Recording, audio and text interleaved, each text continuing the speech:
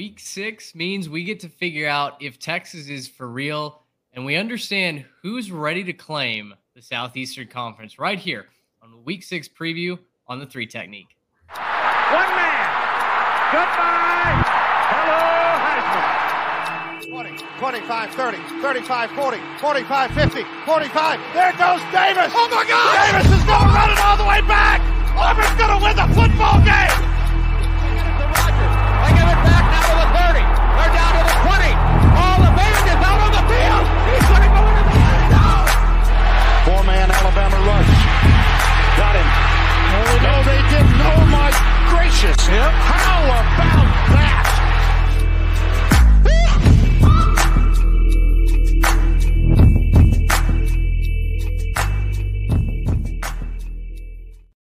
Well, hello, everyone. Welcome into another preview here on the 3 Technique, a college football podcast at the intersection of the X's and O's and the Jimmies and the Joes. It is a rainy, thunderstorming Wednesday night as we're recording this.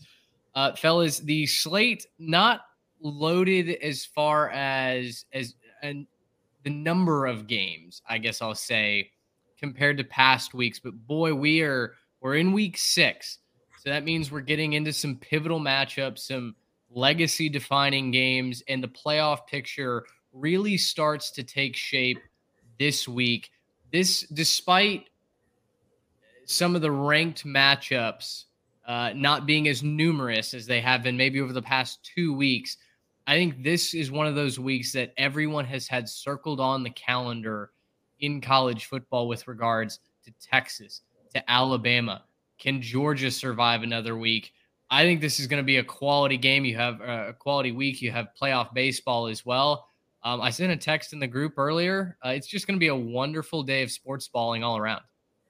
Absolutely it is. It feels like every year when we turn the calendar to October, things really start to cool down outside and heat up on the football field. It's hard to believe that a lot of teams are going to be halfway through their regular seasons after this week as well. It's really sad to think about that, but lots of good games on the field, lots that I'm really excited to, lots of really local implications for us here in the Lone Star State all over. It seems like all eyes are going to be on the state of Texas and towards the South this week, but there's a lot of good games all over the country, and we're excited to break it down. Well, it is going to be certainly a Saturday you can't miss if you're here in the Lone Star State. Guys, highs in the low 70s. Oh, my goodness. That seems like a rounding error. I almost didn't believe that. You got the Red River rivalry, shootout, whatever you want to call it, and then Alabama, Texas A&M early on in the afternoon. Of course, before we get to the game previews, have to let you know that this podcast brought to you by our partners over at the Transfer Portal CFB, some of the best college football coverage you will find anywhere, Twitter, on their website as well, articles, analysis, previews, breakdowns, and then, of course, you get our article at the end of the week, headlines and review. Head on over to the Transfer Portal CFB, powered by No Context College Football. Check them out. You can also head on over to our friends at homefieldapparel.com. We've been talking for weeks about how comfortable the shirts are. The logos are amazing. They are a conversation piece at any sports gathering, or if you're just out with your friends, you'll love wearing their gear. You can use our code 3TechPod for 15% off your first order if you're a new customer, or if you're like so many of you who have already purchased through our code, you can also head on over to our Twitter account at 3TechPod. You can find a link that continues to get you that 15% off discount. Fellas, this week is going to define a lot of legacies. There are going to be a lot of headlines created off this week. And our big 3, I tweeted them out, we're very clear this week. There are some great matchups we'll get to a little bit later on. But for me, the big 3 in Texas and Oklahoma, Alabama and Texas A&M, and then Kentucky and Georgia are without a doubt the showstoppers. Garrett, if you had to pick just one of these games to watch, which one is it and why? For me, I would be picking A&M versus Alabama, partially for the fandom and partially because this is a big moment, I think, for both coaches. And we'll talk about this when we break it down, but for both Nick Saban, who is at the end of a, or at least we think maybe in the last part of a, amazing, all-time great run as the head coach at Alabama, versus Jimbo, who's trying to cement his legacy at A&M and not let the whole thing go off the rails. both coaches kind of need this one to prove, at least for this season, who they are. And so I think that that's something you have to be watching for.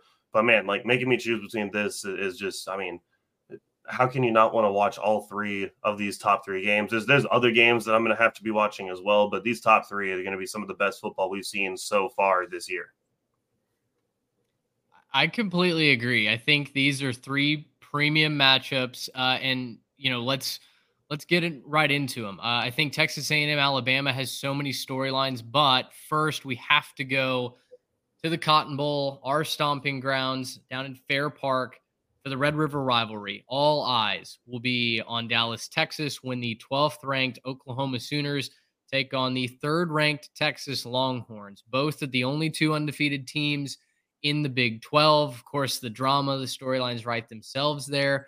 Texas and Oklahoma are feeling like they've got to go scorched earth after Brett Yormark kind of publicly abandoned them a couple of weeks ago. And this is one of their chances to really stick it to the Big 12 conference, not only cement themselves as the favorite, but also really establish themselves as a real playoff contender. Of course, you can watch this 11 a.m. on ABC. Guys, the X's and O's for me are very, very interesting in this game because Texas has looked very legitimate for, I want to say, like 85% of the games that they've played. There's still been a little inkling that makes you wonder, okay, if it gets tough, if it gets physical, if they get punched in the mouth, does this kind of fall into the same Texas team of old? But for the rest of it, their offense has been efficient. The defense is the best defense that they've had in quite some time. For me, I'm looking at 2 things here. The front 7 versus Oklahoma's running game. Can Texas make OU and Dillon Gabriel one-dimensional? And then what does Texas do from a red zone efficiency standpoint? Trey, the Longhorns have really had a hard time finishing drives, putting 6 on the board as opposed to field goals. We saw Burt Auburn was a little bit vulnerable for the first time, a little mortal last week. Where do you sit on the X's and O's as far as an advantage? Does Texas get that advantage? Are they that much better of a team, or do you like Oklahoma as an upstart here?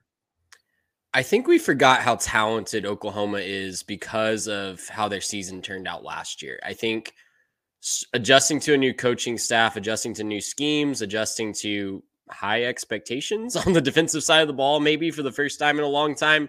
If you listen to Mitch's thoughts on their former defensive coordinator, it was a recipe for disaster. That combined with injuries at the quarterback position and all over the field for the Sooners last year, I think a lot of people were lulled to sleep and forgot just how talented this team is. These 2 teams are way closer in talent than you might think, just looking at the stars on paper and knowing what we know about what Texas typically has. So I'm expecting a really close game here. I think these are 2 teams that you don't typically think about when it comes to defensive prowess, but they've shown it on the field this year. We know Oklahoma hasn't played a ton of great offenses, but even those bad offenses that they're playing, they are completely shutting it down. And that was not the case a few years ago with the Oklahoma Sooners. They're finally getting that talent to perform, especially on the defensive side of the ball. And what I don't think a lot of people are talking about nationally, this is not a shot at Texas. They've done a great job taking care of business, but Dillon Gabriel is far and away the best quarterback that the Texas Longhorns will have seen so far this year. Texas has gotten to play Jalen Milroe. He's gotten to play Keaton Slovis at Rice, and then they played a couple backups, right? Jason Bean last week against Kansas, and Wyoming even threw their backup at him as well a couple weeks ago. So I'm really interested to see how the Texas defense responds. They're going to get punched in the mouth a couple times. We know that both of these teams like to start hot. Who responds the best on the defensive side of the ball, who makes adjustments to shut down the other team's quarterback, is going to ultimately decide the game for this. Ultimately decide this game for me. So I think it's close, guys. I think I'm taking the under. If you watch the Ledger segment already, I took the under. Mitch took the under as well. I think it stays under 60.5 points. I think Oklahoma keeps it close. I think Texas ekes out a win, though. And I think this is the first of 2 matchups we see. So This will not be the last time that we see these two teams on the field. I've kind of changed my prediction there. I do think that we'll see a rematch in Arlington in December. But for this one in Dallas in October, I'm going to take the Longhorns to win, but Oklahoma to cover. Another day is here, and you're ready for it. What to wear? Check. Breakfast, lunch, and dinner? Check. Planning for what's next and how to save for it? That's where Bank of America can help. For your financial to-dos, Bank of America has experts ready to help get you closer to your goals. Get started at one of our local financial centers or 24/7 in our mobile banking app. Find a location near you at bankofamerica.com/talktous. What would you like the power to do? Mobile banking requires downloading the app and is only available for select devices. Message and data rates may apply. Bank of America N.A., member FDIC. Your hand forced a little bit with the Red Raiders sinking like a stone. Yeah, somebody's got to take that. Somebody's got to take that Red Raiders spot. And I think Kansas State has looked really, really good. It wouldn't surprise me if Kansas State ends up there, but right now, from what we've seen on the field, Oklahoma and Texas have just been far and away the most impressive. And look, I will fully buy into Texas as a playoff contender if they handle business against Oklahoma this week. I will be in. I will shut up about the, wait and see approach. We'll have waited and we'll have seen if they can take care of business against Oklahoma this week. I'll be fully impressed and fully on board. Garrett, on the flip side of the coin, you've got the Jimmies and the Joes. All eyes will be on the quarterback battle. Dillon Gabriel for the Sooners, Quinn Ewers for the Longhorns. Both quarterbacks have struggled with efficiency, with consistency at times throughout their career, but both also look pretty solid coming into play this Saturday. Neither quarterback is turning the football over. You've also got a very interesting running game battle to watch. Jonathan Brooks popped off last week, but Oklahoma's rush defense has been really solid. What's the storyline that you're looking for from a player perspective?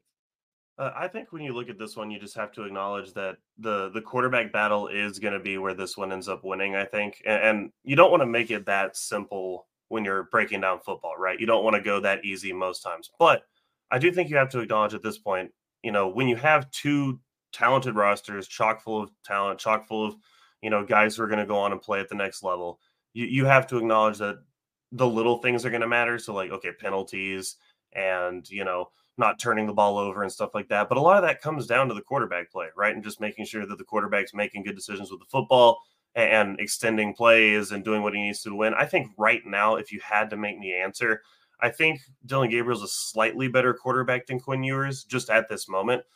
That's not to slight Quinn. That's a very, very slight margin for him.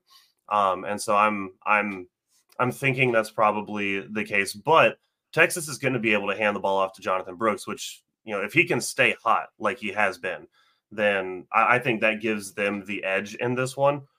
Because I think that at the end of the day, whether you're Quinn or whether you're having an amazing game or whether you're struggling against the better defense that you've seen so far, and you're doing whatever it is, at the end of the day, if you can hand the ball off and establish some running game and not have to pick up every single play on your own and get some of the pass rush off of you, then things are going to go really well. I do think that they're going to have some success on the ground. I'm actually kind of on the flip side of you guys. I don't think we really know what either of these defenses are yet.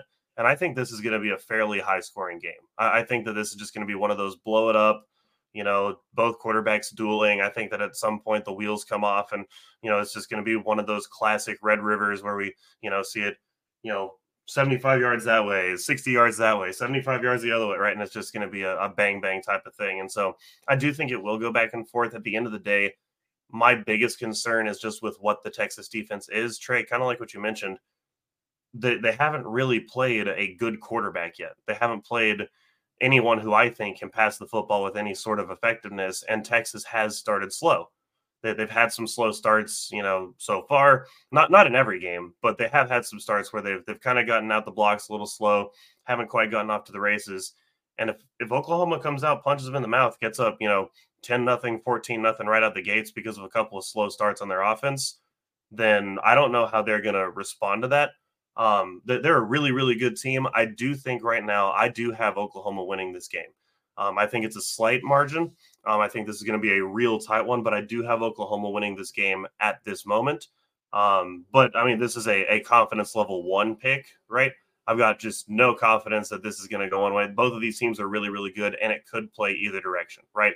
You could see Jonathan Brooks have an amazing game, and the Oklahoma defense has no answer for him. And then Quinn gets to set up the play action, and we're hitting deep shots, and it's just a party for Texas, right? That could be a extremely likely outcome. But right now, if you had to make me pick, I think Gabriel's the better quarterback. I think he'll make just one more play than Quinn by the end of the day. We are truly gambling by taking the under in this game because I'm pulling up the results, recent results. I think it's fair not to discredit Texas' win last year. It was dominant. It was awesome for the Longhorns. I think it's fair to throw that out from, a historical perspective because of the situation for Oklahoma when we're just looking at point totals. If you throw that one out last year, this game would have gone under the 60.5 just one time since 2016. And that was 2017. So it historically has a lot of points, Garrett. So you're right to point that out. Well, I will say, historically, Texas and Oklahoma don't play defense. That's also, true, though, right? So that was, for me, if you're watching on YouTube, my title card says "Hammer the Nail Saturday." If you're listening on the podcast, maybe check out the YouTube. Give that a try. Shameless plug there, but I put that because, to me, by week 6, if you're a playoff contender, the frame for your playoff run should be taking shape, right? Like, if we're building a house, if we're building some sort of structure throughout the course of the season, this is one of those weeks that you've just got to hammer the nails home, right? Like, you need to be raising that frame up so we can start putting in drywall. We can start doing a bunch of other things, right? Figuring out where the granite countertops are going to go. And this is one of those weeks for me. I think Texas finally quiets all the doubt, finally takes the narrative that they can't play defense, that they're not physical, that they can't win a big game. I think this is their first chance to really silence that narrative. Garrett, you're going Oklahoma outright. I'm going to take Texas minus the 6.5. I will say the math, very tight, very, very, very tight to make this happen. I'm going to go Texas 30, Oklahoma 23. We'll get the under. We'll get the cover. And I'm all on board the Longhorns here. I do want to say, just for the record, I'm not saying that Texas can't be physical or can't play good defense. I'm just saying I don't buy it as much as everybody else has yet. I don't know that this is a bona fide defense yet. They played well against Bama. I'm still not sure that they have a quarterback. And then they've played a bunch of backups. And so I just don't think that you can say yet that they're that level, right? I don't think that anyone would look at Kansas and Baylor and Wyoming and say, wow, what a couple of gauntlets, right? Man, I'm surprised they got through that without giving a whole bunch of points. So, I think that after this game, we're going to know a lot more about Texas. And sure, if they hammer the nail and they get it done, then, good for them. And that's a bona fide playoff team. But, at this point, I still have to wait and see. And this will be the best quarterback they play this year, short of going to the college football playoff. Sure. Yeah, Garrett, ESPN, the FPI actually favors your pick here. They give Oklahoma a better than 50-50 chance to win this game. So that is worth noting. Oklahoma's defense also has not played a top 70 offense yet this season, which, come on, SMU. They're letting us down. I don't know about them either. In that metric. That's disappointing, to say the least.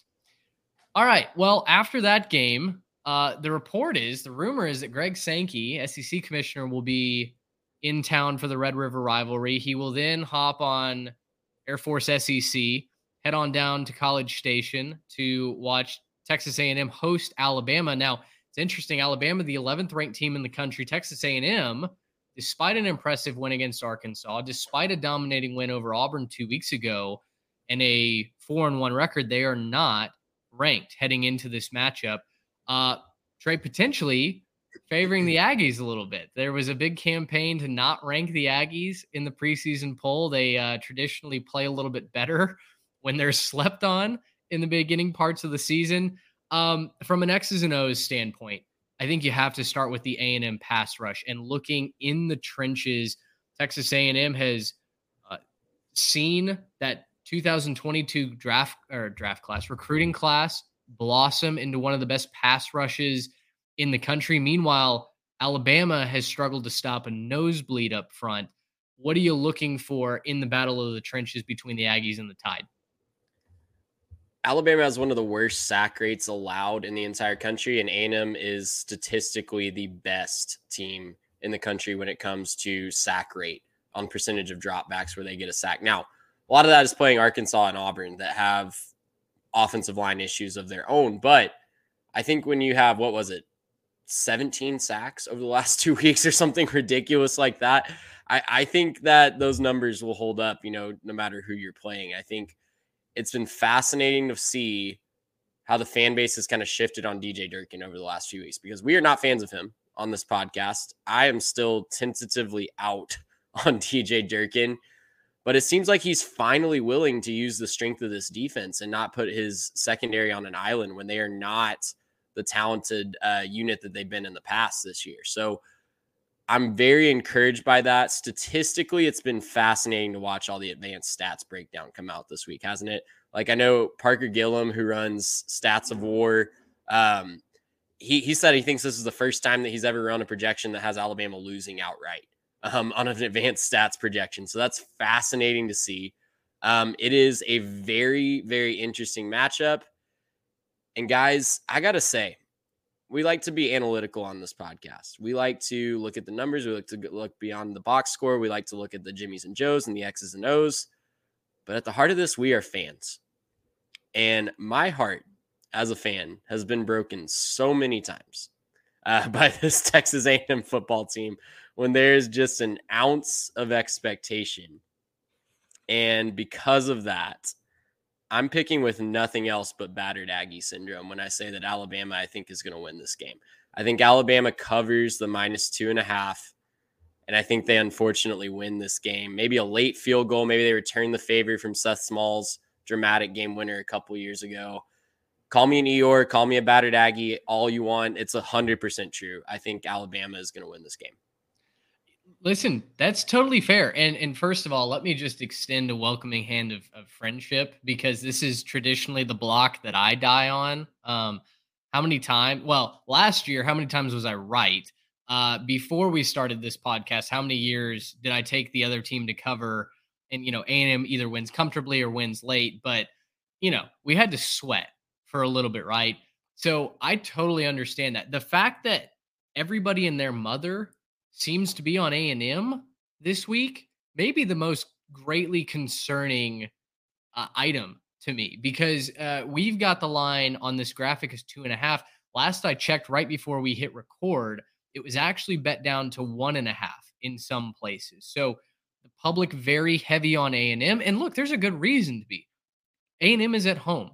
They have a track record of at least playing the Crimson Tide close at home, if not upsetting Nick Saban outright when they play in College Station. Texas A&M is the better team statistically on paper. Now, on the field, that's why we play these games. I think it's going to be a very, very close margin. But when you just look at what A&M can do offensively, when you look at what their pass rush can do, the way to beat this Aggie team is the Miami model. You throw it deep. You throw the ball 45 plus times. Alabama can't do that. Even if Jalen Milroe's not the quarterback, Tyler Buckner, Ty Simpson, they're not able to do that. And so for me, unless Alabama just runs it down A&M's throat, which, guys, correct me if I'm wrong, Arkansas tried to do that. Auburn tried to do that. Didn't work in either of those cases. Heck, even Miami, outside of one big chunk play, really didn't get anything going against this Texas A&M defensive front. Garrett, bring you in here. Jimmy's and Joe's wise, I feel like the edge and the tone these last couple weeks has been set by the edge rush specifically. Walter Nolan has 5 sacks as a defensive tackle. Shamar Turner, Edrin Cooper coming off the edge have been elite for the Aggies. Talk about what you expect to see from this A&M defense and maybe what the counter is for Alabama, because they also have a linebacker in Torian York who has been exercising that spy ability to great effect this year. Yeah, so, when I look at this in terms of just what's going to be happening on the defensive side of the ball for the Aggies, I think that this is a really favorable matchup for them because they've played this same style of team, I think, 3 weeks in a row. You've got a quarterback who's a run-first quarterback who struggles with his passing. You've got a quarterback who, he's maybe got a little bit of experience, right? Peyton Thorne had some experience. KJ Jefferson got some experience. And Milroe's been in the program, not starting, but he's been in the program. And then you got strong running game, and this is just what they want to do. They want to run the football. They want to establish things, and A&M hasn't let that happen so far the last couple of weeks. Now, Alabama's got better athletes than those guys do, right? Alabama's got better players.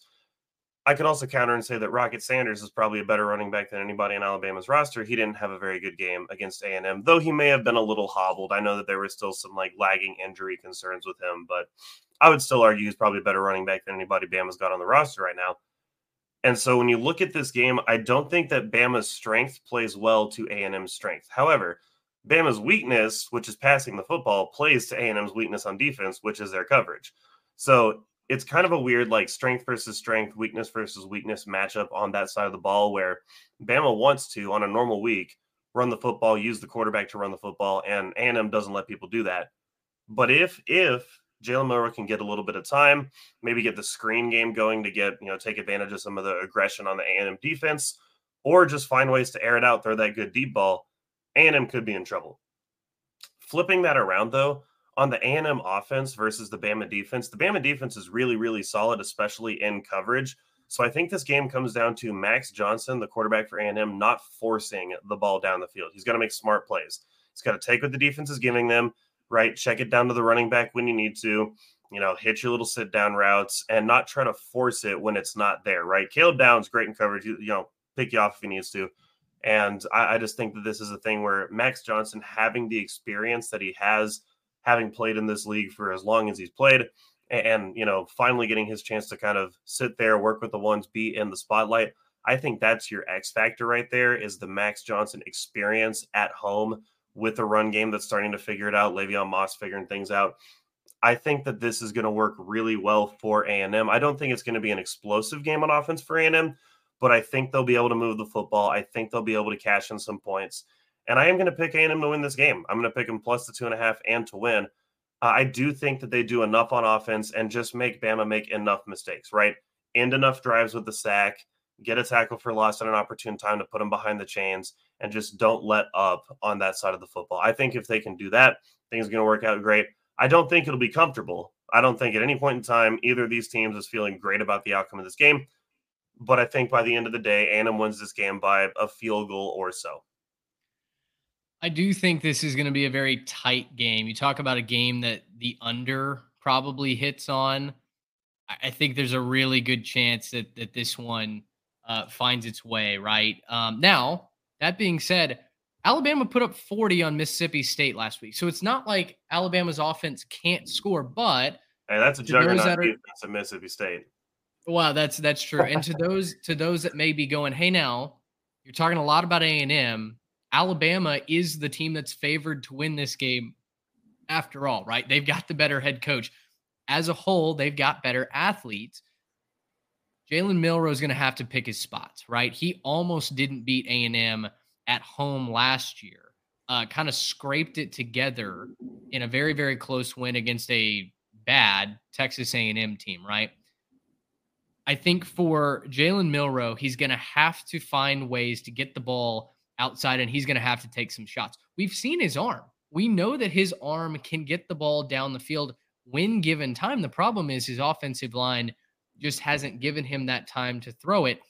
Conversely, we saw a lot of the screen game, a lot of short stuff for A&M.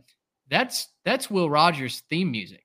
That did not work last week for Mississippi State. Bobby Petrino is going to likewise have to throw the football down the field in addition to establishing that running game if Texas A&M is going to win. Caleb Downs, by the way, true freshman safety for Bama, leads the team in tackles. Kool-Aid McKinstry, obviously an elite corner, maybe the top corner in the land.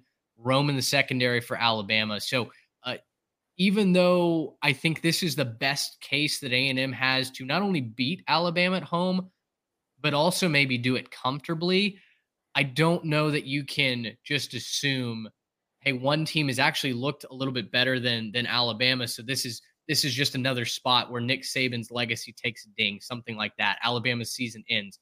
I expect this to be a very, very close game.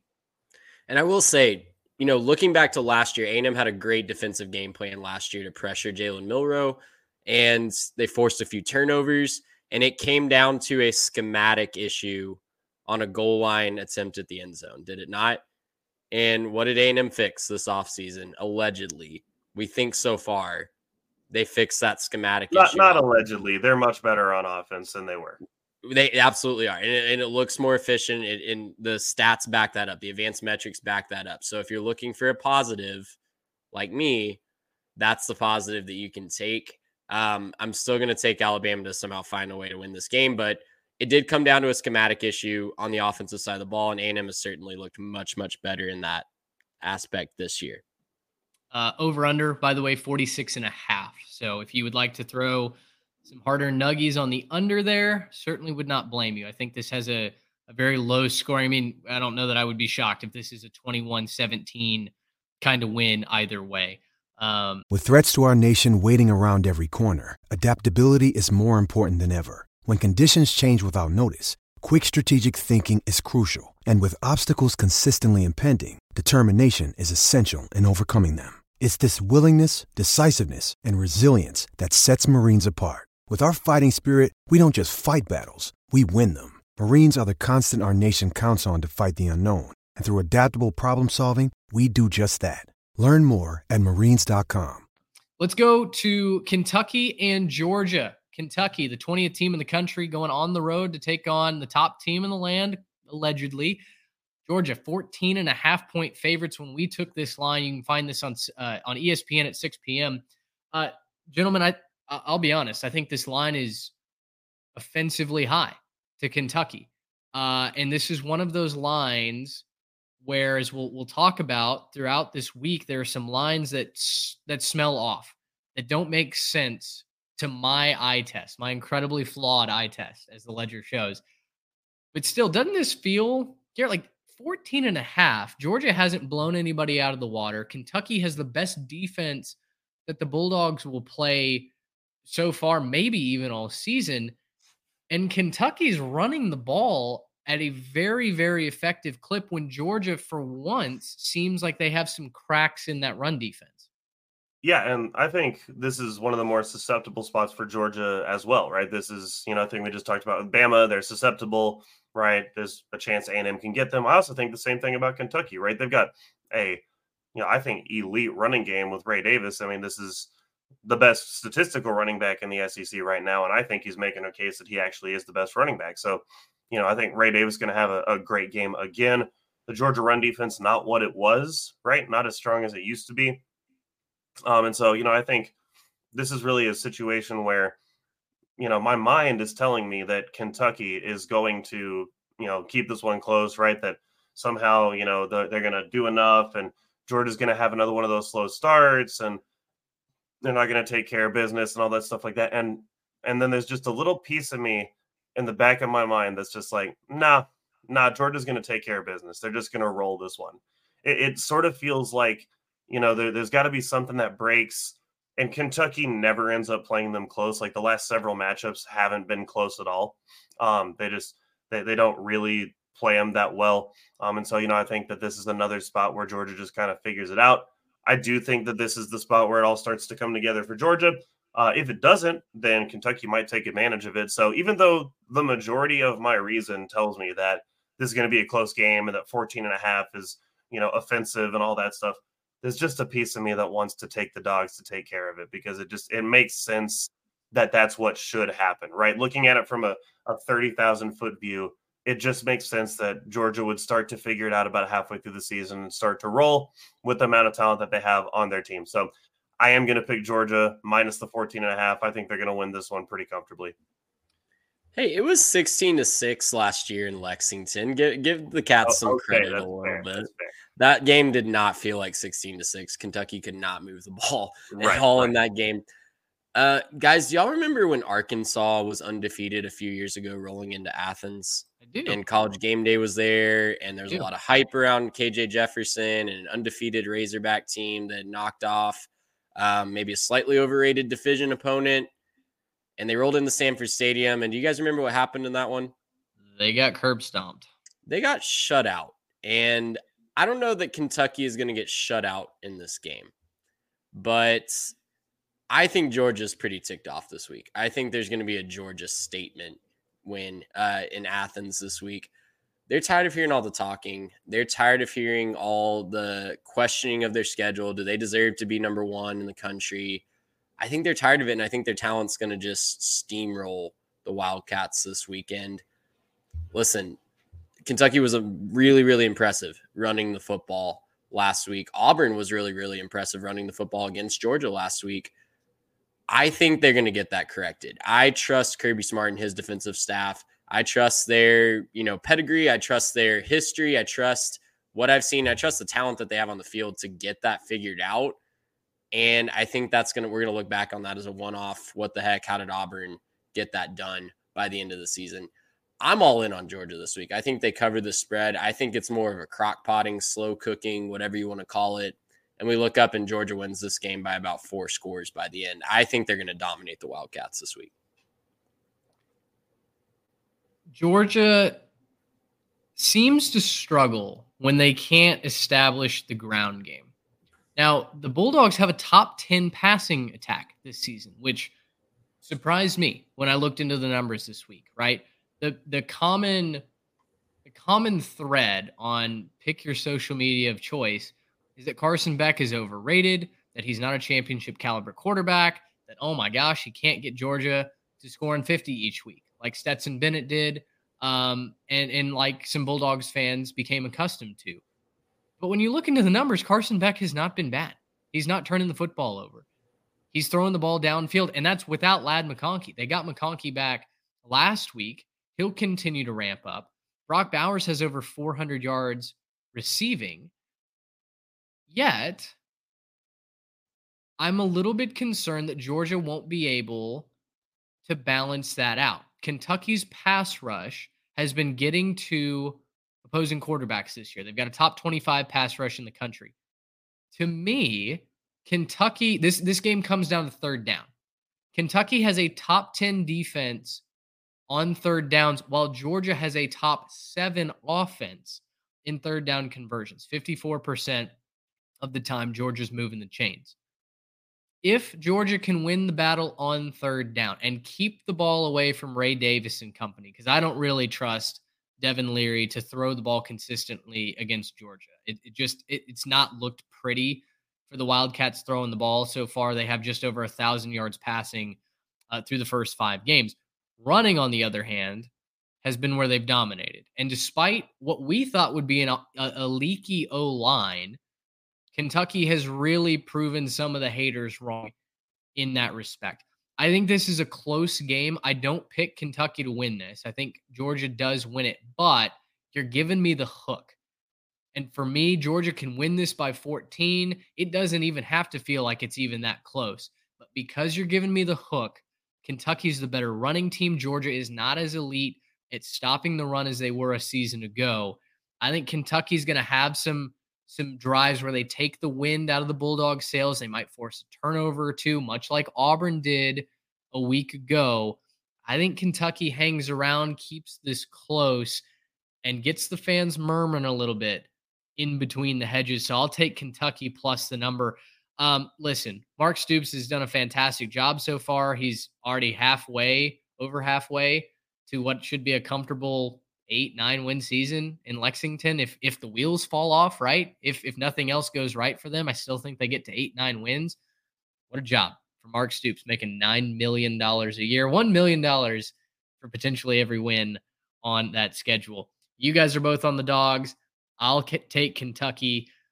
I'm very excited for this 3-game slate. And if you were paying attention, the TV guide sets up great. You have a morning game, you have an afternoon game, and you have a nightcap, and then you can go watch Pac-12 after dark. I mean, this sets up for quite the viewing experience.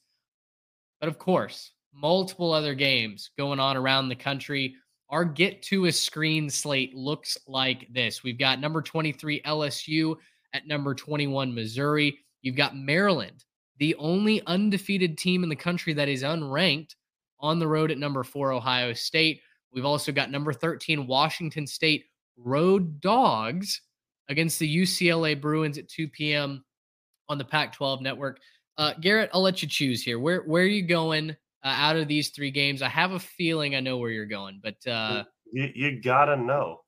I'm starting with my Terrapins, right? Let's talk about them first, right?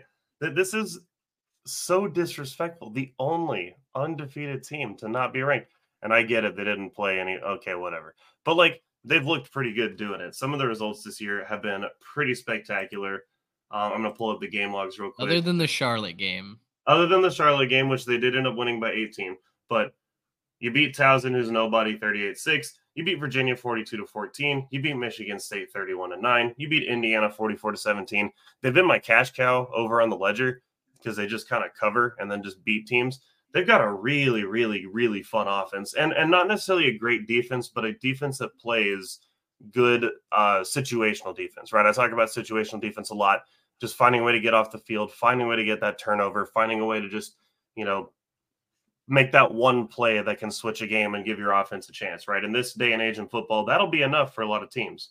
This is a really, really solid team, almost averaging 300 yards passing a game, almost averaging 160 yards rushing a game. This is a really solid offensive team for Maryland. And yeah, they're playing Ohio State and they're playing in Columbus. And that's a daunting task for anybody, right? And I did say going into the season when I wrote this preview and I predicted everything, that Maryland was going to knock off one of these teams, right? One of Ohio State, Michigan, and Penn State. And right now, I'm going to go ahead and pick Ohio State to win this one, but not cover. I think that Maryland's going to keep this one close. I think Maryland's going to play this one real tight. They did end up losing this game by a fair amount towards last year, but this game was a 7-point game last year with like a minute left. And I don't think that Ohio State's a better team than they were last year. I think Maryland has gotten maybe a little bit better than they were last year. Again, not picking them to win. I want to be very clear. This is not going to be my upset special for Maryland this time. But I do think they'll keep it close, and I do want to put Ohio State on upset watch. If you don't take the game seriously, if you don't come out with some fire, if you come down with a little bit of a letdown spot, then, yeah, you could be showing up, and you could see that Talia goes and scores a couple touchdowns on you, puts you in a hole, and we could be talking about this one throughout the morning slate. Trey, I almost made a fatal mistake that you and I both made a couple of years ago. Maryland was undefeated. They were hosting an Iowa team that we said couldn't score.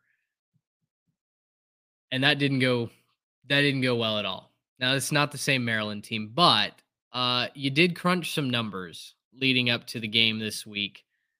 Numbers that I was not aware of as I hastily flipped my pick in our score graphic. Do you care to let the people of America in on the margin of loss for Maryland over these last couple of years? Oh, but you're on mute. So America has to wait a couple extra seconds. Apologize, America. Listen, Maryland has made 4 trips to Columbus, Ohio. They played 4 games in the Horseshoe. They have lost those 4 games by an average of 44.25 points. Yeah. So, yes, they played Ohio State very close in College Park. They played them very close a few times in College Park, actually. They seem to do a lot better against the Buckeyes there. I really like what Maryland is doing. I am close to being with Garrett. I don't know that they can get one of the big 3 this year. I don't know that I think they have the quarterback to do it. I don't know that they have the rest of the talent around that quarterback to do it. But I could see them giving Michigan or Penn State a lot of trouble. This just seems like a bad matchup to them. This just seems like a bad matchup to me. I don't know who can cover the receivers. Columbus has been a house of absolute horrors for Maryland, so I'm going to take Ohio State minus the number. Listen, and you can shun the non-believer, Garrett, like you said in the chat. Garrett said to shun the non-believers. I will be shunned, and I will be collecting my nuggets. Shun the non-believers, Charlie. I'm defecting, unfortunately. I was in your camp. And I'm going to turn tail and run. I'm a coward. I'm not brave enough to take Maryland plus the points here. You gave the case for Maryland plus the points. Mm-hmm. Which I was on. Let me make very clear. I was on Maryland plus the points, so much so that I almost took them in the ledger, which, Garrett, I don't know, maybe should have you shaking in your boots. Now, I didn't. So, of course, they're going to win the game outright. I picked them in the ledger, and I'm the one that's currently leading that thing. So, That's right. Notre Dame couldn't throw the football against Ohio State, and they were at home. Sam Hartman. I knew I was going to do that. Sam Hartman is a better quarterback than Talia Tagovailoa. He may not have the weapons that Talia has out wide, but Ohio State has a top 5 pass defense, and they're at home. My personal model, the last time I went against I think it was a top 10 defense at that time at home, it didn't end up well. I'm going to take Ohio State minus the number. Maryland has burned me a couple of times when I've really got invested in them. So that being said, I'll issue a personal apology to Mike Loxley and the Maryland Terps if my cowardice is exposed this week. Hey. But I've got to roll with the Buckeyes here. I'm going to get my spotlight feature ready for both of y'all for the Sunday show. We're going to make sure that my spotlight fingers are nice and warmed up. Right, got to make sure that we can apologize for the disrespect when it comes. And I'm sure that I'll spotlight myself when they get boat raced or something, but whatever. Listen, I'll come hat in hand. That's a guarantee. LSU at Missouri, 11 a.m. on ESPN. LSU, the 23rd ranked team in the country after a tough loss at Ole Miss last week. Missouri is undefeated. They're feeling great, hosting the Tigers, and yet they're home dogs. Trey, is Missouri worth believing in Columbia? In the matchup against LSU, absolutely, because who on LSU is going to cover Luther Burden? Anytime we've seen LSU up against any sort of receiving talent, Florida State, Arkansas, Ole Miss last week, they have given up a ton of points. Competent quarterback in Missouri's Cook, amazing receiving talent in Luther Burden, and the secondary weapons are really, really fun as well. I'm taking Mizzou plus 6.5 here. I think LSU barely escapes, gets out of there with a win, but Mizzou is going to cover this game. And Missouri has the better resume so far this year. Missouri has looked better than LSU. I think Mizzou's second best win in Memphis is better than any win LSU has this year, like bar none. I maybe you could argue that Arkansas is a better win than Memphis, but I think the way that Missouri beat Memphis in a neutral site versus how LSU escaped against Arkansas, I think Mizzou has the way better resume. Yeah, I think LSU is probably the most overrated team in the country right now. I just don't think that they're as good as they're being made up to be. They got beat by Florida State pretty bad. They got beat by Ole Miss, obviously. And their signature win is a home game against Arkansas by a point, a couple points. And blowing out Mississippi State on the road. But that neither one of those wins is aging very well. But we don't think very much of Mississippi State this year. That's not a wonderful team there in Stark Vegas. And so, I don't see what the signature win is here. If that's the case, then what happened to 4-1 Texas A&M, who just smoked Arkansas, who had their best player, right? They were playing with Rocket Sanders that week as opposed to when LSU played them. They smoked them with their best player. You couldn't figure it out in your own stadium, not even on the road or like in a neutral site, they have to play the game in Jerry World. So, look, I'm not trying to stomp all over for A&M right now, like they're massively underrated, but LSU is overrated. And Mizzou's probably a little underappreciated too. They're probably a little bit better than what their ranking would give you. I think I'm going to take Mizzou plus the points here. They're a really good team. I think that they're probably the better team right now. And like you're saying, Trey, Luther Burden is a menace, best receiver in the SEC right now. And I think he's going to keep rocking and rolling, have another big party. And the correct Tigers will win this game. The Missouri Tigers over the LSU Tigers. Our friend Dan Keegan over at the Transfer Portal CFB will love that pick. Shout out, Dan. Trey, you mentioned LSU secondary has not lit the world on fire. They are without the services of Greg Brooks Jr. For the foreseeable future, diagnosed with a rare form of brain cancer today. So our prayers certainly with Greg and his family as they battle that. Look, LSU needs a bounce back win. They need it in the worst way. And traditionally, Brian Kelly does not lose back-to-back games. They're on the road. I feel like LSU has a little bit of a chip on their shoulder. And look, this was a team that we were all struggling to find one, let alone two losses on their schedule. Now we've gotten to two losses, so maybe the dam has broken. I don't know. Maybe all chaos is about to break out. I'm going to go with LSU on the road here. I'm going to say they win by at least a touchdown, cover that number. They need a bounce back game. And I'm not banking on LSU covering Luther Burden. I don't know that many teams will be able to, but I do think LSU's offense is more complete than what Missouri has brought to the table so far. I think LSU should be able to get some pressure on Brady Cook, and maybe that's how they limit Missouri's offense. But ultimately, this pick has taken LSU in a barn burner. I think the over could absolutely be on the table here. So I'll take LSU minus the 6.5. I'll save Missouri. So when Mizzou absolutely upsets LSU outright, you can thank that pick right there. We talked Maryland, Ohio State. Let's go to Washington State in Pasadena taking on UCLA. Washington State is the 13th best team in the land, and yet they are 3.5-point dogs on the road against UCLA. Guys, the question that I asked is, why on earth is that the case? Why is Washington State not favored in this game? Cam Ward has looked like a revelation. Their defense has come to play. They upset Oregon State at home on the Palouse a couple of weeks ago. But Pasadena is not the Palouse. And UCLA has the 8th best defense in the country, including the 26th best passing defense. Now, have they faced an air raid like Cam Ward's going to throw at them? No, absolutely not. But in the past, when I have not steered into a line that smells and looks funky, normally I pay for it. So when I look at the books, I still want to take Washington State. I still want to believe in the Cougars, but I'm going to steer into the road team the home team with a better defense. I'm going to say Vegas knows what they're doing. I'm going to take UCLA minus the points to defend home turf and get a very impressive upset. I totally agree. This line doesn't pass the smell test. I don't know, man. I really, maybe it's just because I went to bat for Dante Moore against Utah and I thought that he was going to have a breakout game in Salt Lake City. And then he threw a pick six on the first play.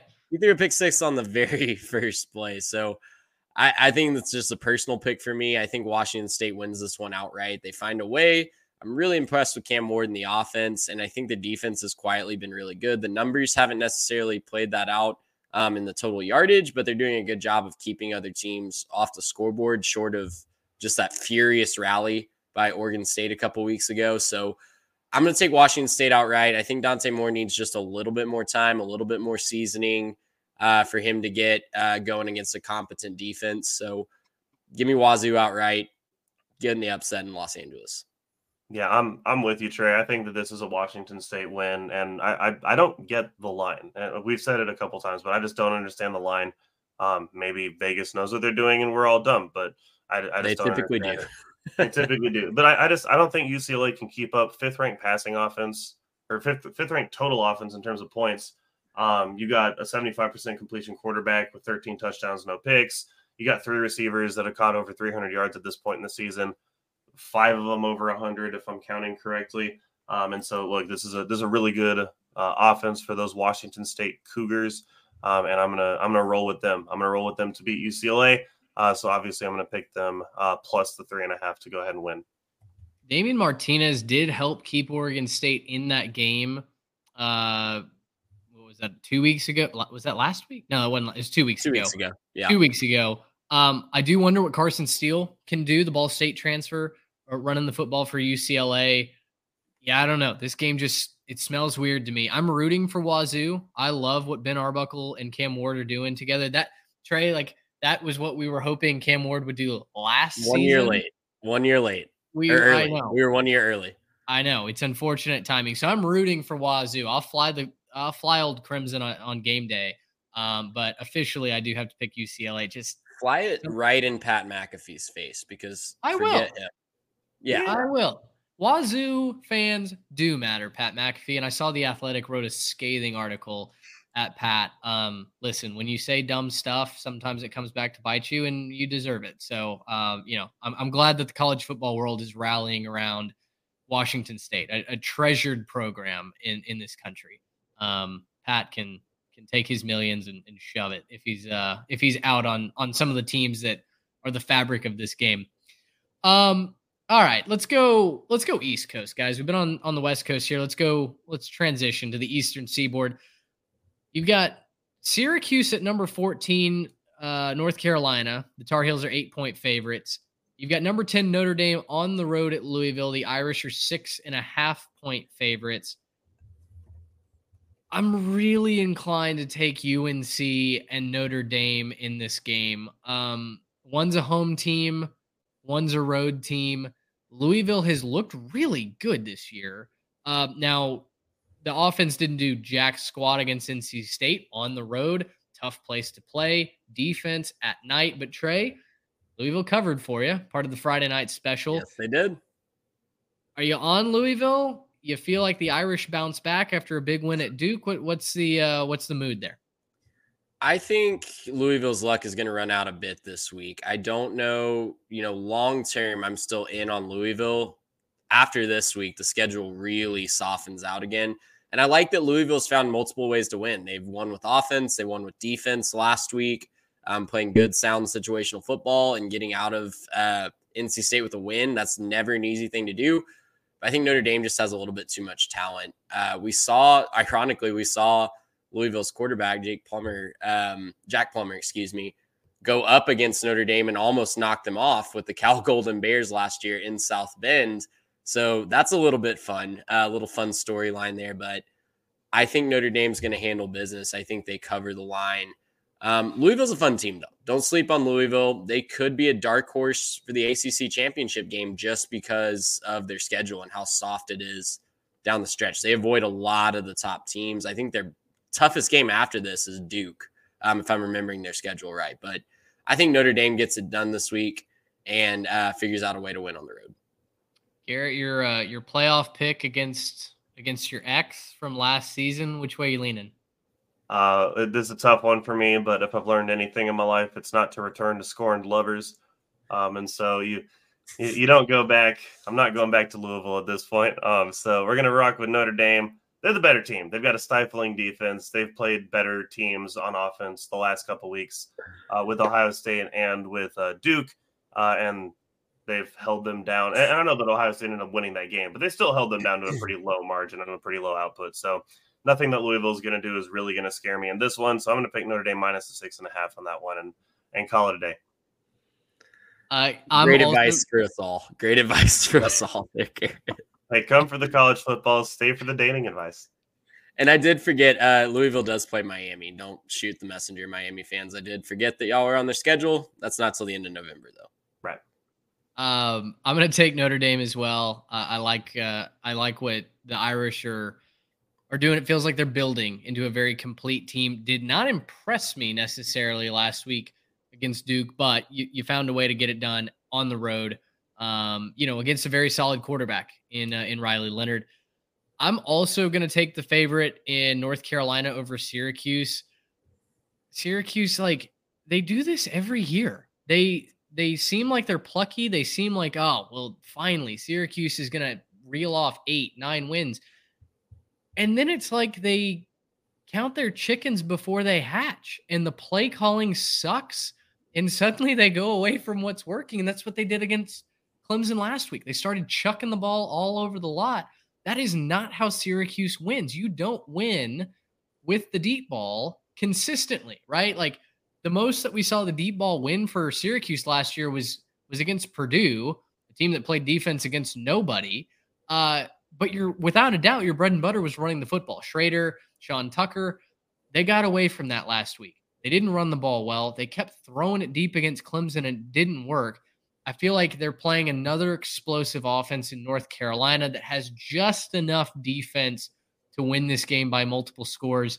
I'll go with the Fighting Mac Browns here at home, 2:30 p.m. on ESPN. Yeah, North Carolina's been quietly playing a lot better defense this year. If you haven't been watching their games, I don't blame you. They haven't had the most exciting schedule, but, coming off a bye, Mac Brown coming off a bye, I like that.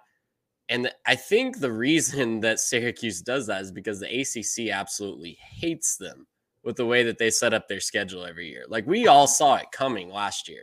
They got the bowl eligibility or right on the cusp of it. And we were just like, okay, that might be the last win they get before a bowl game because the schedule really toughened up. This year, Clemson at home, followed by back-to-back road trips to North Carolina and Florida State.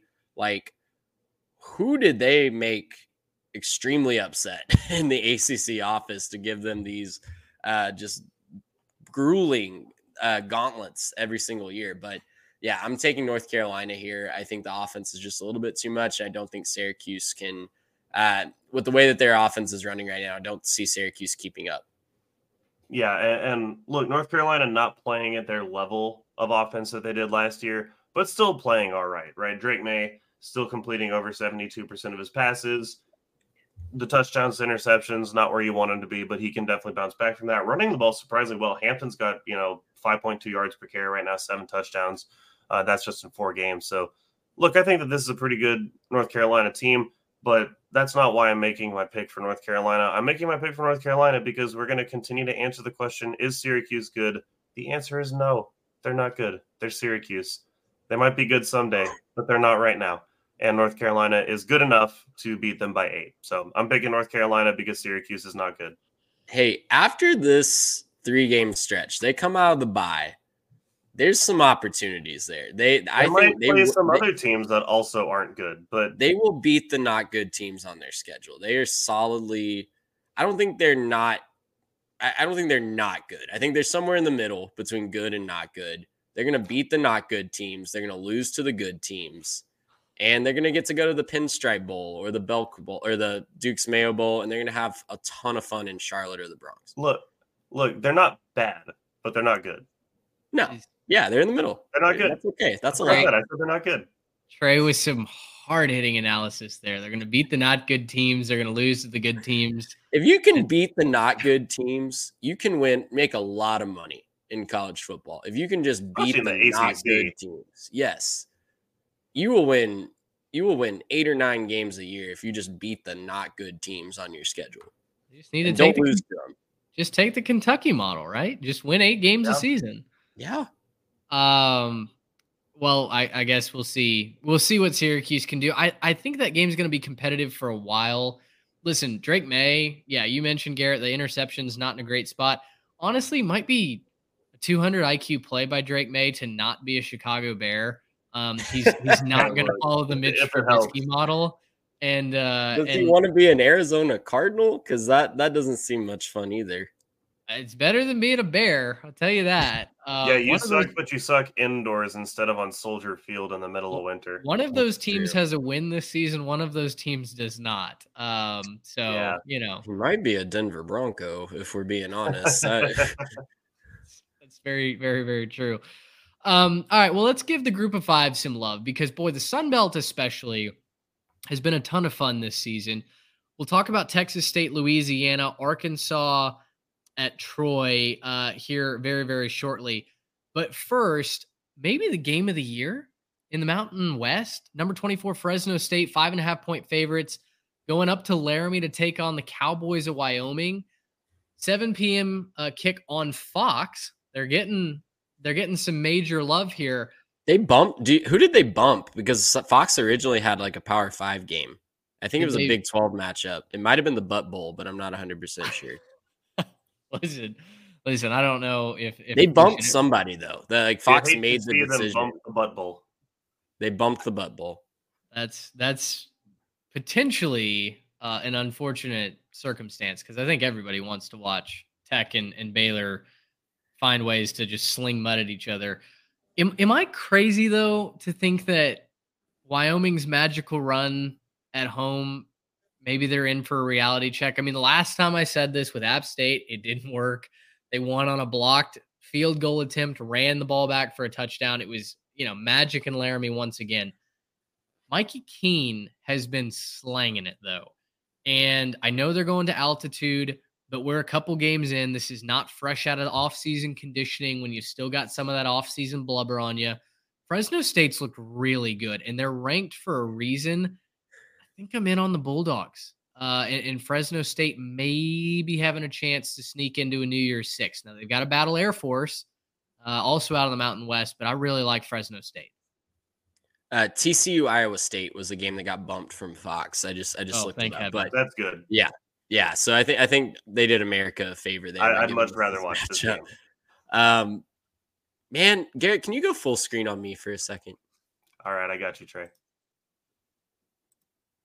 I am sorry, Fresno State, because in our Mountain West preview, I thought losing Jake Haener was going to put you towards the bottom of this conference, and you are blowing everyone's expectations out of proportion this year. Great team, really fun team to watch on the West Coast if you're up late.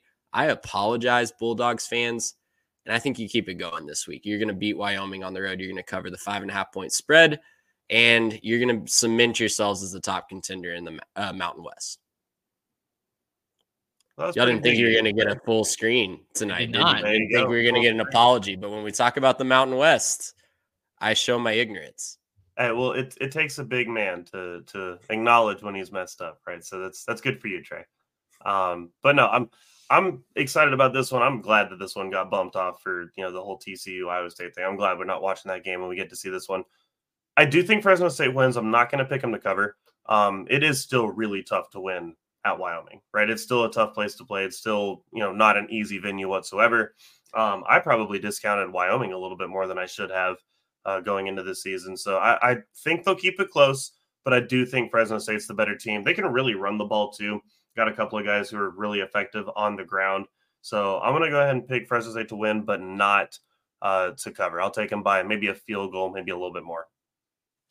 That could be a heady play for sure. Wyoming, they can keep it close if nothing else. I do wonder if Fresno State's offense is explosive enough to finally beat them by multiple scores. But we'll see how much magic the Cowboys have left. Craig Bohl could finally retire. Boy, can you imagine if he goes out on top, if he finds a way to win a Mountain West championship for Wyoming and then just drop the mic, go out on top just like that. That would be one of the best stories, I think, in college football. We promised you some Sun Belt action. Texas State at Louisiana. I almost said it, Louisiana State at Louisiana. Potentially the best team in the boot, depending on how the Tigers are playing that week. Louisiana, though, is a 1-point favorite. When we took the line, I checked it before hitting record because surely Texas State had swung the line in their momentum, right? No, the money is coming in on Louisiana. It's up to a 2.5-point spread in some places in favor of the Raging Cajuns. Trey, are people just fading the Rally Trident? What is going on? What is GJ Kinney need to prove before folks start buying into to the Bobcats' mission to take back Texas? Man, I don't know. I don't know why you wouldn't buy into the Rally Trident, but TJ Finley and company are a really fun story. I think if you gave them another shot at UTSA right now, I think they would win that game and be undefeated going into the stretch run of their Sun Belt schedule here. The winner of this game is certainly going to be the favorite in the West for me. South Alabama hasn't shown enough consistency. Troy hasn't shown enough consistency for me either to really pick them to make a run here. But I think the winner of this game is going to be in the driver's seat for the Sun Belt West to make it to that championship game. And what a story it would be if in year one of the new regime, Texas State can make it. I'm going to lean with the public here. I'm going to lean with Louisiana. I think they're the more established program, the more sturdy bet right now.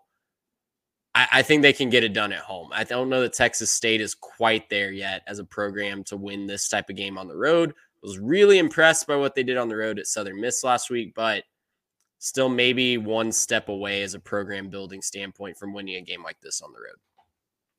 Yeah, I'm going to go the other way. I'm picking Texas State on this one. I think they're the better team.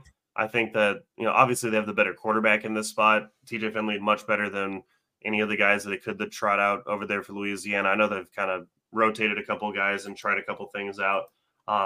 We'll see if anything works out. And then, obviously the run game, I think better for Texas State. They've got the better runner. Their leading running back, Madi, right now, he's got 9.8 per carry, 7 touchdowns. It's pretty dang good. That'll get it done against most teams. And so, I think that this is a better team. I think they've just got the better overall style of play right now. And I'm going to pick them to beat Louisiana. I think it's a big moment for them. And I think things are going to be going crazy down there on that Texas State campus. Trey, hopefully the wife doesn't hog the blankets in response to that pick. Going against the alma mater. That's Hey, she poor wants form to to go to me. a game now. Like this has rejuvenated the fan base, so we're really excited about that. Well, you start throwing rally tridents. I want to be there too. I do. Yeah, I let's want to make a throw a trip down trident. there. Yeah. We're missing out. All right, let's go. Let's talk Arkansas State Troy. And now, if you're wondering, wait, Arkansas State, the team that got beat 1-0 against Oklahoma, yeah, that Arkansas State. They started 0-2, but they've won 3 straight. So the offense seems like it's getting some sort of form. Still, they're 17-point dogs to a Troy team that still has it all to play for. They're still in contention for a Sun Belt title and may still be one of the favorites. Troy was last seen smothering Georgia State, a previously undefeated team who kind of stomped all over Coastal. It was kind of the death of Jamie Chadwick's triple option hybrid offense up there in Conway. It's a big number, but guys, I'm kind of on the Trojans here. I think that defense, once again, is one of the best units in the entire Sun Belt Conference. And I think they get it done over the Red Wolves. This is Troy's homecoming game. Do you guys know what team you pick for your homecoming game? Traditionally, you pick the team one that's easy to beat. You pick the team that's easy. You pick the team you think you're going to stomp, and I think Troy's going to stomp Arkansas State. They did that. Arkansas State is on a 3-game win streak. Those wins have come against Stony Brook, Southern Miss, and UMass. Albeit UMass was on the road. You don't just walk into McGurk Alumni Stadium in Amherst and expect to win. But I think Troy can handle business this week. Yeah, but don't you, Trey? You don't just walk into McGurk Alumni Stadium in Amherst, Massachusetts. Maybe you don't. No, I think Troy's going to win this game by a whole bunch too. They just run the ball better. They're going to be able to run it, and Arkansas State cannot stop the run. One of the worst run defenses right now. They give up like over 160 a game right now. This is what Troy wants to do, and Troy pretty good against the run. They don't give up more than, I think they give up, 91 a game on defense. So I think that this is just the better team right now. They're going to dominate the trenches. They're going to do what they need to do. Troy's going to win this one. It's going to be pretty comfy. Side note, do you guys remember when UMass beat New Mexico State week 0 and we thought they might show something this year? That was a long time ago. Those returns have not matured in the way that we might have hoped after week 0. Yeah. As we move over to the watch the ticker section, in my journalistic integrity, I have to let you know Jacksonville State has stormed back from 23-7 at one point. 23-7 at the half. They're now winning 31-23 over Middle Tennessee State. Before we hit record, I was talking about how I almost took Jacksonville State +3. I couldn't believe that the Fighting Brent Stockstills were 3-point favorites at home. I'll give you that. But they're 1-4. Jacksonville State has found ways to win, including a miraculous cover last week against Sam Houston State. I held off. Jacksonville State fans, I just want to say you're welcome. Clearly, not being financially invested in you has powered this storm back. There's about 9 minutes left in that game, so interested to see who wins that. But we haven't mentioned that, but with this Wednesday night football starting up, we are currently in Tuesday night football starts next week. We are currently in a 50-day stretch. This is day 1 of a 50-day in a row stretch where there's at least one college or NFL game. So savor that. It goes all the way to Thanksgiving week. The Wednesday before Thanksgiving is the next day that there will not be any college or professional football on. Wow. And it's a holiday weekend. So you have a bunch of great football to look forward to anyway. The Watch the Ticker segment, Trey, run us down kind of some of your picks that you might flip the channel over to. You might see, oh, hey, look at that. Kansas State's only beaten Oklahoma State by 7 late in the third quarter. What's a game or two that you're inclined to at least flip it over to?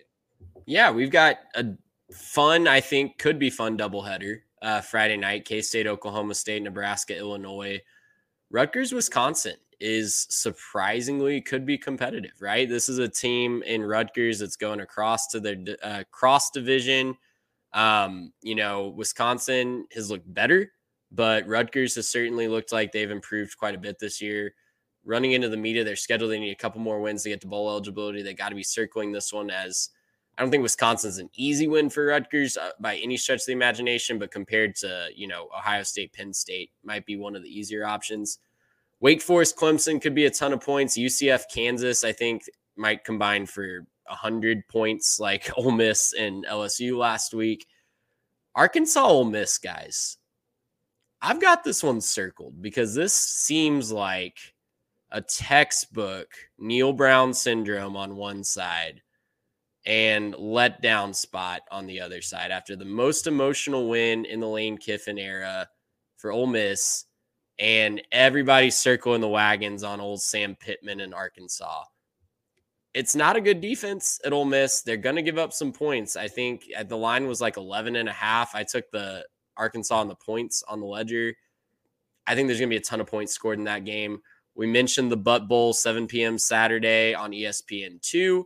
And then your late night, best game on the late night, if you like points, Arizona and USC. I think that game just has something weird written all over it, doesn't it? I think something weird. If you don't stay up for that one, we'll be up doing our live show. Come hang out with us. I think we'll be live reacting to something really weird happening in that game. I don't know if it's a fan on the field.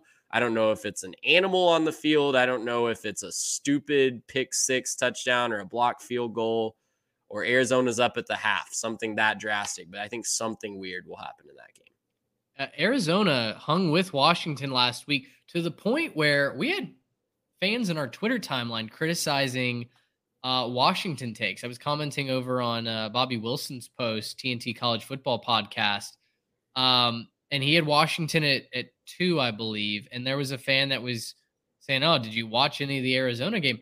Absolutely, I did. Arizona, I think, is a decent football team, and I don't.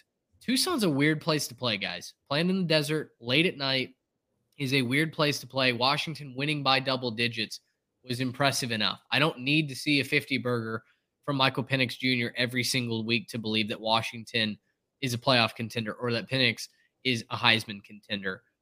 You won a game, a tough road game, and you did it by multiple scores, and that was good enough for me. But I agree, USC's defense is non-existent. And, Jaden DeLaura marching in to the Coliseum, it could get weird. You mentioned, Trey, that this isn't like an easy win for Rutgers. Wisconsin is a 14-point favorite in that game. What part of Wisconsin's offense leads you guys to believe that they can win this game convincingly over a Rutgers defense that's been really good? Let's be honest. Yeah, they're still trying to figure it out on offense in Wisconsin. I think they have the pieces there to eventually put it all together. And I still think they can bounce back. And they were really good the last time we saw them against Purdue on a Friday night.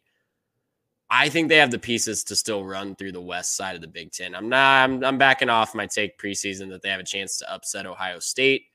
But I think 14 points is fair. I think the talent advantage is clear for Wisconsin. Rutgers has to play a perfect game to win this one, or near a perfect game to win this one outright.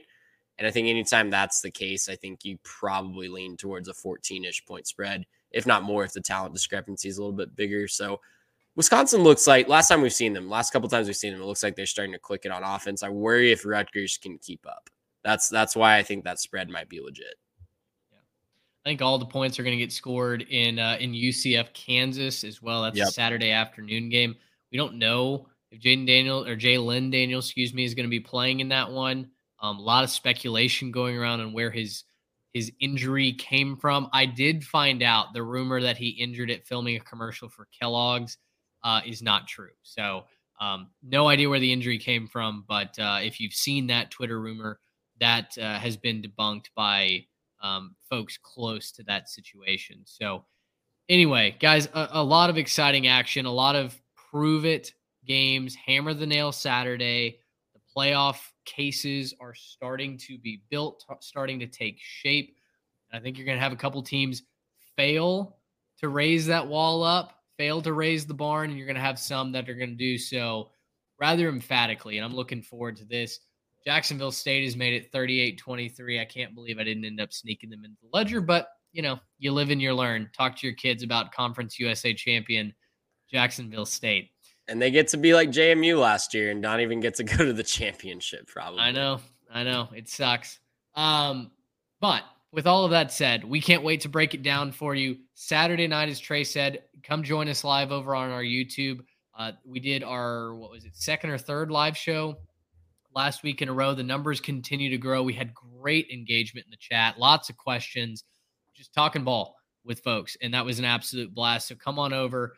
You can find us on YouTube. If you're just listening to the podcast version, you can find us live Saturday night. We go live around 10 o'clock, between 10 and 10:30 Central Time, basically as the evening slate of games wraps up, as the Pac-12 After Dark gets going. And we can't wait to talk to you then. For Trey Reeves, Garrett Turney, I'm Mitch Mason. Thanks so much for hanging out with us. Until next time, so long, everybody. Gracious, how about